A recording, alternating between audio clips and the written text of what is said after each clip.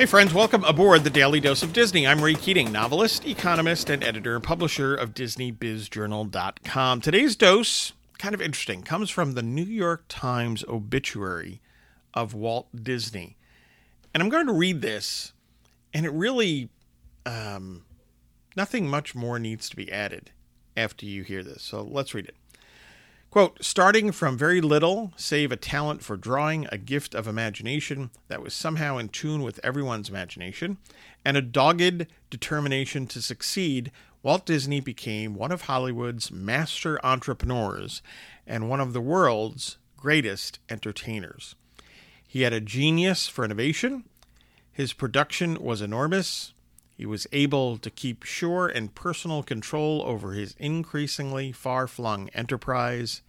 His hand was ever on the public pulse, close quote. Like I said, nothing more needs to be said other than this is why all of us can learn at least something from Walt Disney.